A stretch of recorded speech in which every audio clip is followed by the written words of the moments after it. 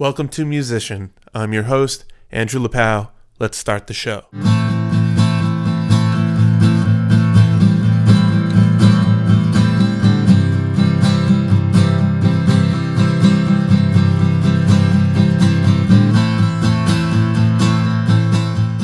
I've got Tyrone Coughlin today on the podcast. Tyrone is an in-demand bass player. He's from upstate New York. He's based out of Nashville now, but he got a start out in LA when he worked at Ocean Way Studio and Record One Studio when Dr. Dre was making his 2001 record back in the earlier part of the millennium. He's since moved to Nashville. He plays with Americana artists Jamie Wyatt, Aubrey Sellers, and Sam Morrow. And we talk about his time on the road, and we just share anecdotes about some interesting gigs we've had on the outskirts of Nashville. So without further ado, here's my interview with Tyrone Coughlin. Enjoy. I came here for the first time, it was like 2005, on a really long tour with like a punk band. And we played at the Muse, which is now a Domino's Pizza. Oh, which one?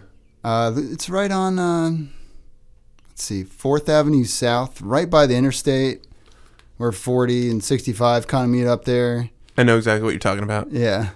That was a crazy venue. There was so much there was a lot going on there that was like probably really under the radar and needed to be for it to stay operating. Oh, man, the old Nashville. Yeah, it was a lot of fun. I love that place. And it stayed open for quite a while. I mean, for like a venue to be like all ages and cater to that many different types of music and people and bands, like it's kind of hard to keep it running. And, you know, they were ambitious for sure. Yeah. So when did that close down?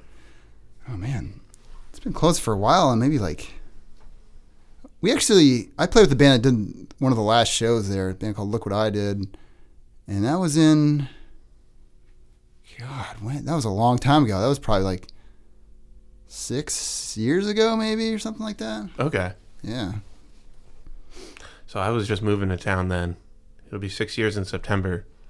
When did you move to Nashville? I first came in November of 2005. I moved here with a band. It was like a punk band. We had a band house. We had way too many people living there. The rent was super cheap. It was in East Nashville, in a neighborhood that's now like, you know, very desirable, I guess. But at the time, people were like, "You live where? Are you okay?" Yeah, apparently this zip code is the most desirable in the country now. Oh, wow. I believe it. I can't. Yeah, it's hard to believe, but it's been a trend now for a while where it's like, okay, sure.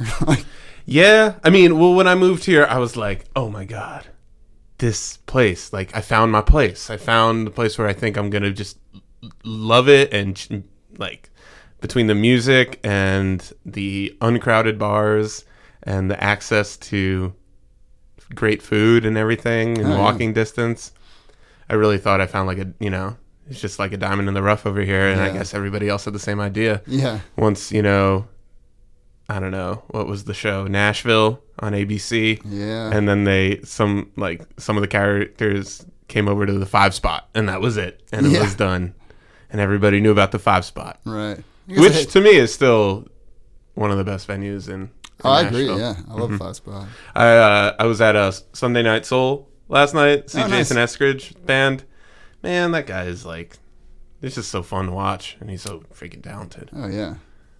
I want to get him on the podcast. I didn't want to really go up to him because he was playing. Fair enough. You can't approach when somebody's on stage. Yeah. Yeah. Do you hear that echo? It's like a little bit. It's like reverbing off the drums. Yeah. And we got this damn gardener out here. So are you still over in 12 South? Yep. Yeah. I feel like I was kind of grandfathered into that area because it's definitely very expensive, but yeah, there's a spot that I've got, and it's working. I don't know for how long it's going to be there, but it's great right now. So where do you go around there? Where do you hang? Do you actually hang on 12 South? Go get dinner there? A little bit, yeah. There's some real cool spots over there. I like 12 South Tap Room. Every once in a while, there's some really great music in there. I haven't been in a while, but you used to be on Monday nights. You'd go in and see like some really great musicians, like Dave Rose, like playing with. I don't know. It's just I haven't been there in a while, but you never know who's going to be in there. It's usually going to be pretty good. Mm-hmm. And then I really like International Market, which is on Belmont on the other side of the Oh, hill. yeah. I've never been in there. No, it's great, man. It's they got all kinds of like Thai food, great Asian food, and just all kinds of stuff in there. It's like a grocery store, and they have plants everywhere. It's a cool vibe in there. Nice. I guess I never really went in there because I'm kind of allergic to a lot of that Thai, Vietnamese cuisine. Oh yeah. Yeah. But you ever go to Proper Bagel? Oh yeah, good stuff. Yeah, it's really good, but it's so damn expensive. It is, yeah. It's ridiculous. Really. We import our bagels from New York, so we will charge you $15 for the bagel. Yes. All right, so what's going on with you now? Are you working? Are you you're on the road, but you're also doing in-town gigs? Yep. Just kind of depends on what month it is lately. And I'm playing on Broadway a lot and just picking up whatever random gigs come my way. Yeah. How's that treating you, Broadway? Oh, it's good. I enjoy it.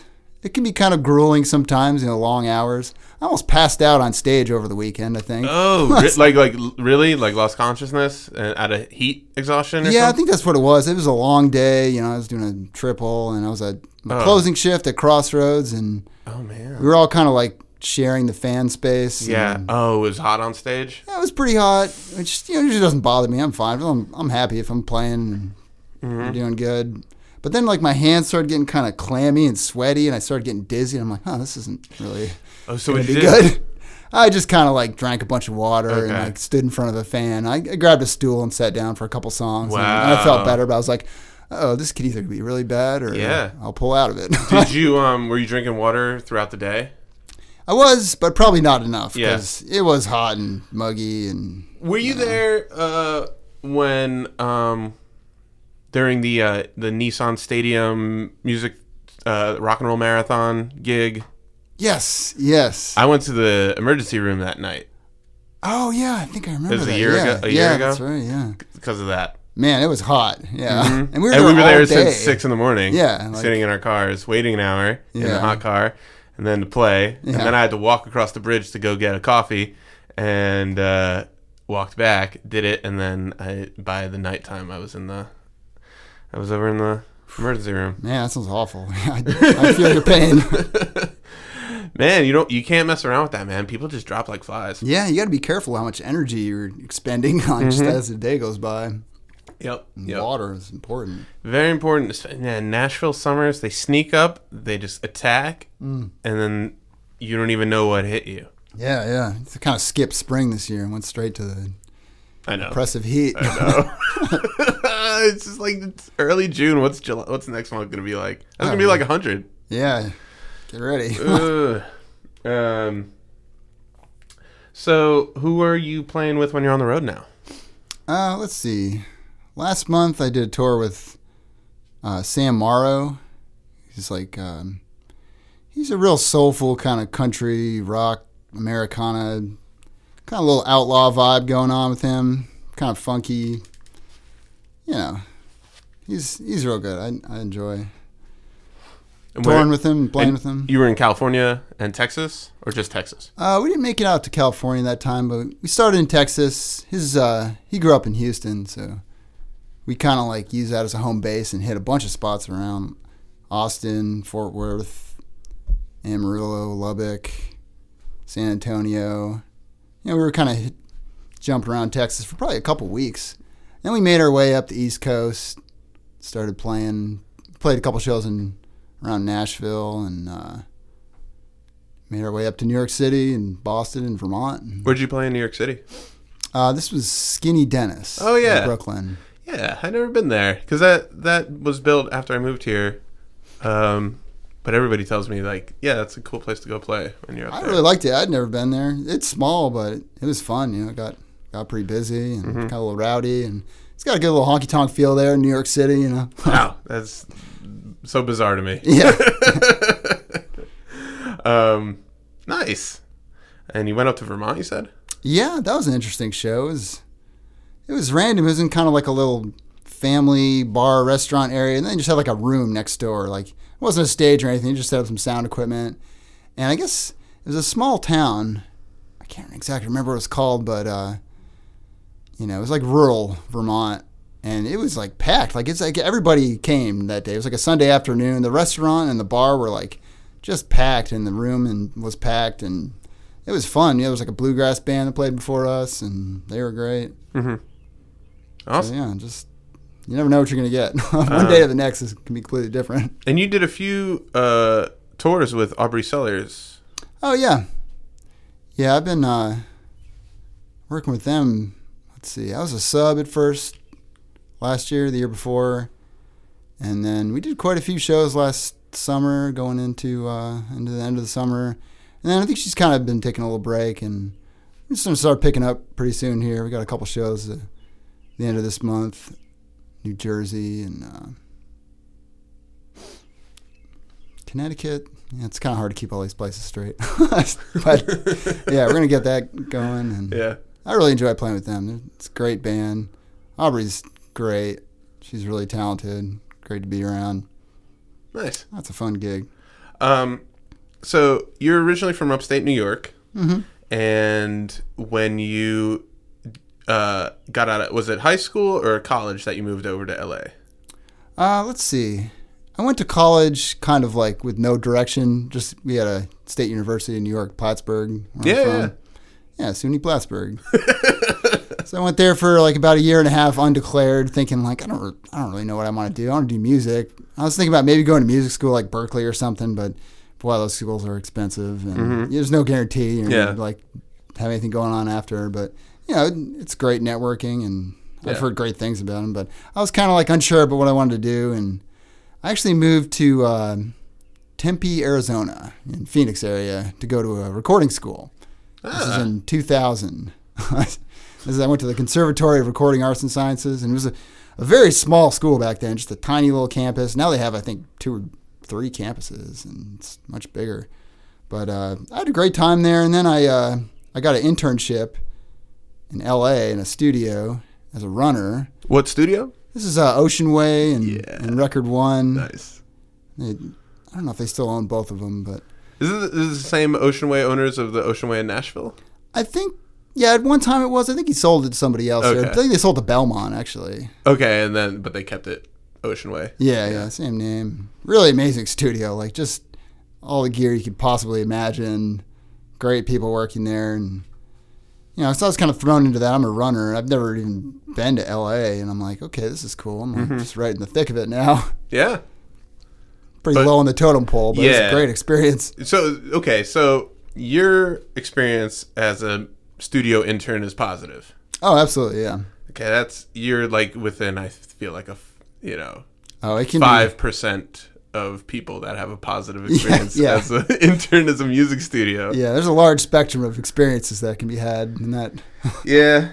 I had a paid internship at a mastering studio, but it wasn't like...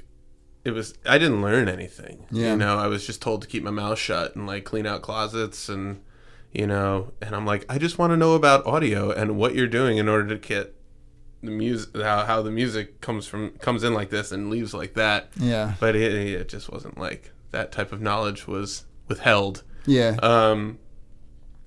It was in New York City. It was cool. It was like in the Upper West Side and nice. Anyway. But yeah, when we first started playing together, you were like, yeah, that's where Dr. Dre recorded 2001. Mm-hmm. Yeah, Record One there. Yeah, I think they had just finished that up. This was like 2000, and they had rented out the studio Record One for Aftermath Records had it rented out for like 6 months or something. So they were just all hanging in that studio for 6 months, coming up with 2001. Oh, I think like they had already done like, 2001, and they were kind of like, Dre was like doing his thing with producing a bunch of different artists now. Oh, okay. Was Eminem coming by? Yeah, he was there a few times. Let's see, when I first got there, they were doing that song. Was it Let Me Blow Your Mind? Eve and Gwen Stefani. Yeah. I was like, wow, this is cool. It's already in my head. Yeah. That's awesome. So how many years were you working at that studio? Only about one. I started Ocean Wind. They put me over at Record One, and then it's kind of like you're saying. It's hard to at such a big studio like that. It's hard to really get in there and learn stuff. And when a position is open, they tend to hire somebody that has a really great resume. And I was so low on the totem pole. I was like, how am I supposed to get a great resume if I'm hanging out here and doing this? I mean, I was learning a lot and having a lot of great experiences, but it's tough because it's like that catch-22. Like, you have to have a great resume to get more of a great resume. Yeah. So I eventually left. I feel like LA is the most like that. Yeah. So you left, so you didn't really get any bass session work or anything through that? No, not really. I mean, there was some side stuff I did just with random people I met through there and here and there. Mm-hmm.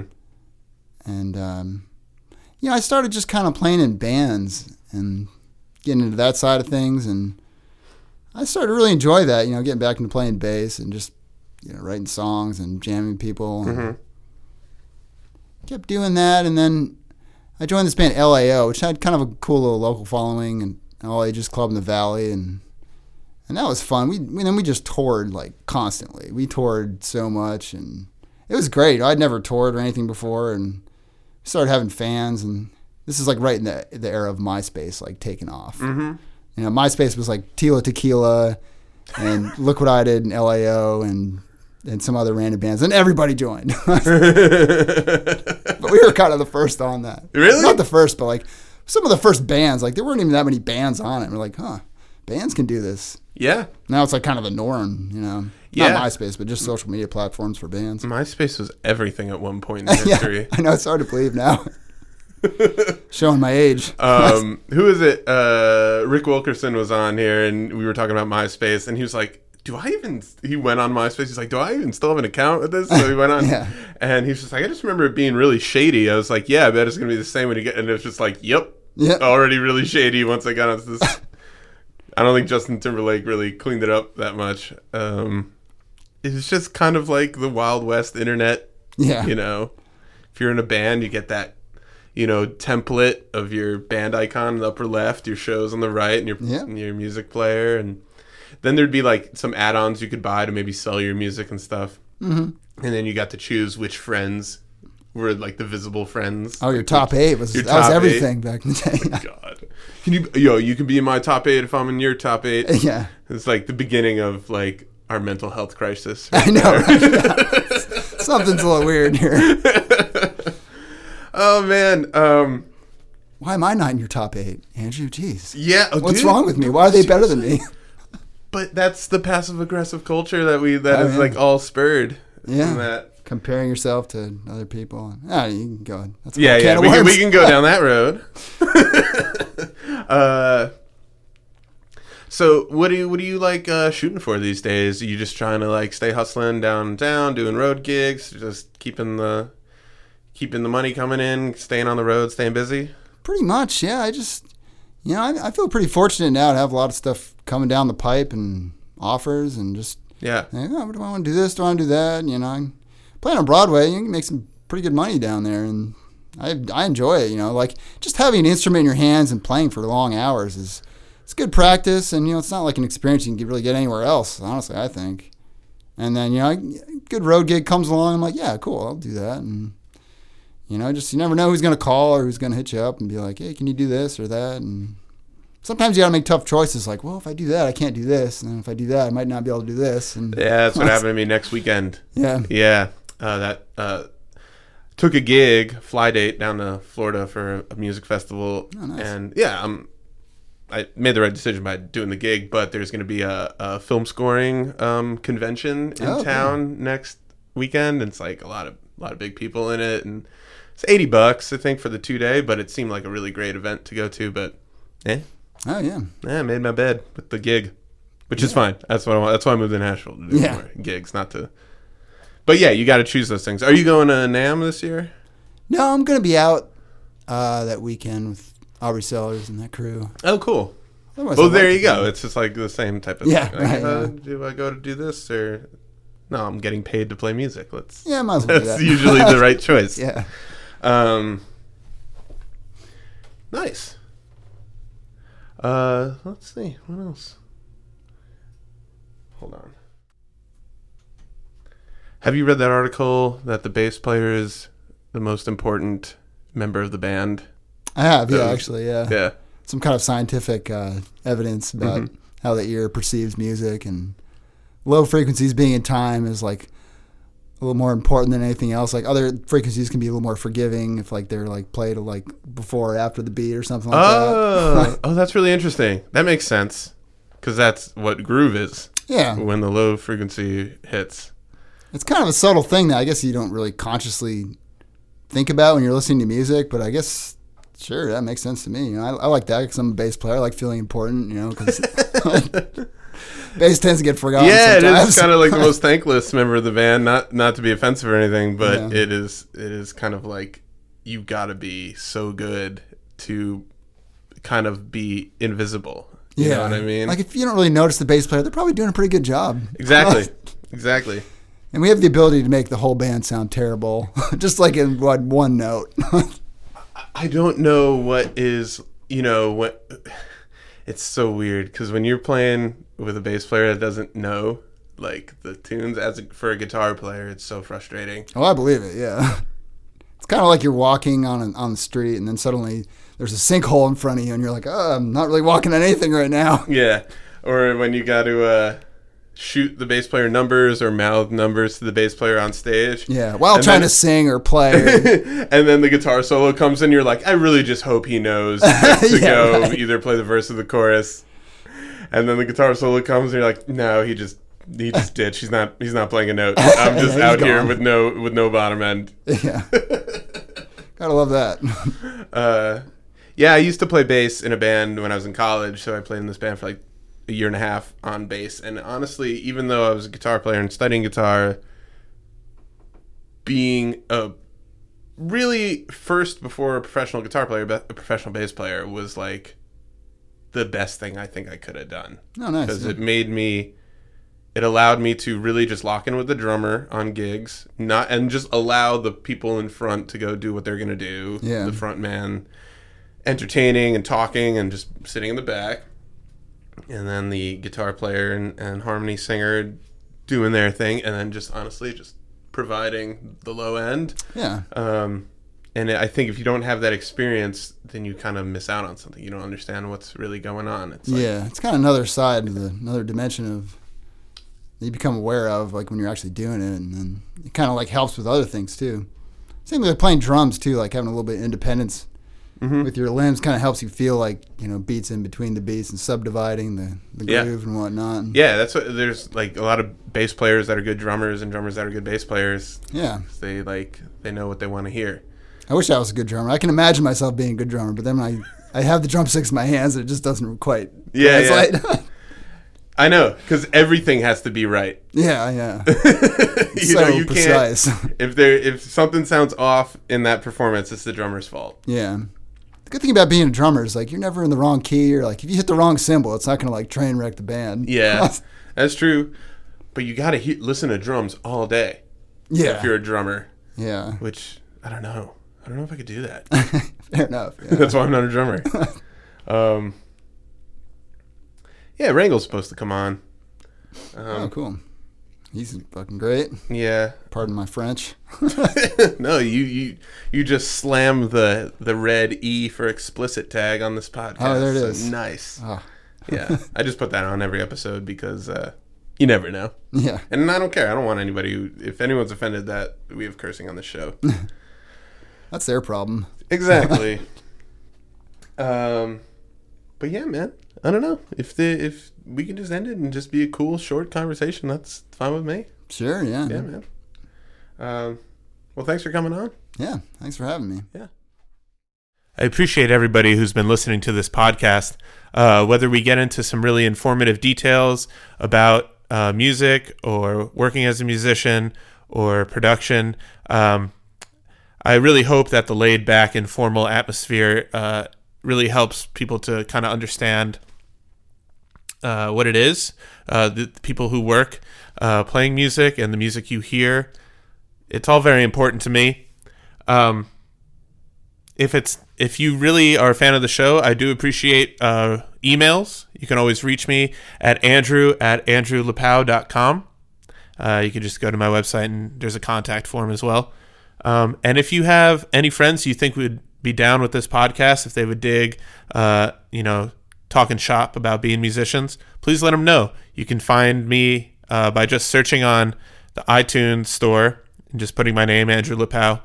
That's the easiest way to get it to pull up. And also on Spotify. I was able to finally get the podcast on Spotify. So now it's on iTunes, Spotify, and Google Podcasts, Google Play. So all those accounts, I bet you can even tell Alexa that to play Andrew Lipow's podcast, and she'll get an episode up for you. So I'm going to have some great guests coming up, and I'm really excited for the next few episodes. And I really thought this episode was also great to have Tyrone in the studio. So I'll see you next time, everybody. Thanks.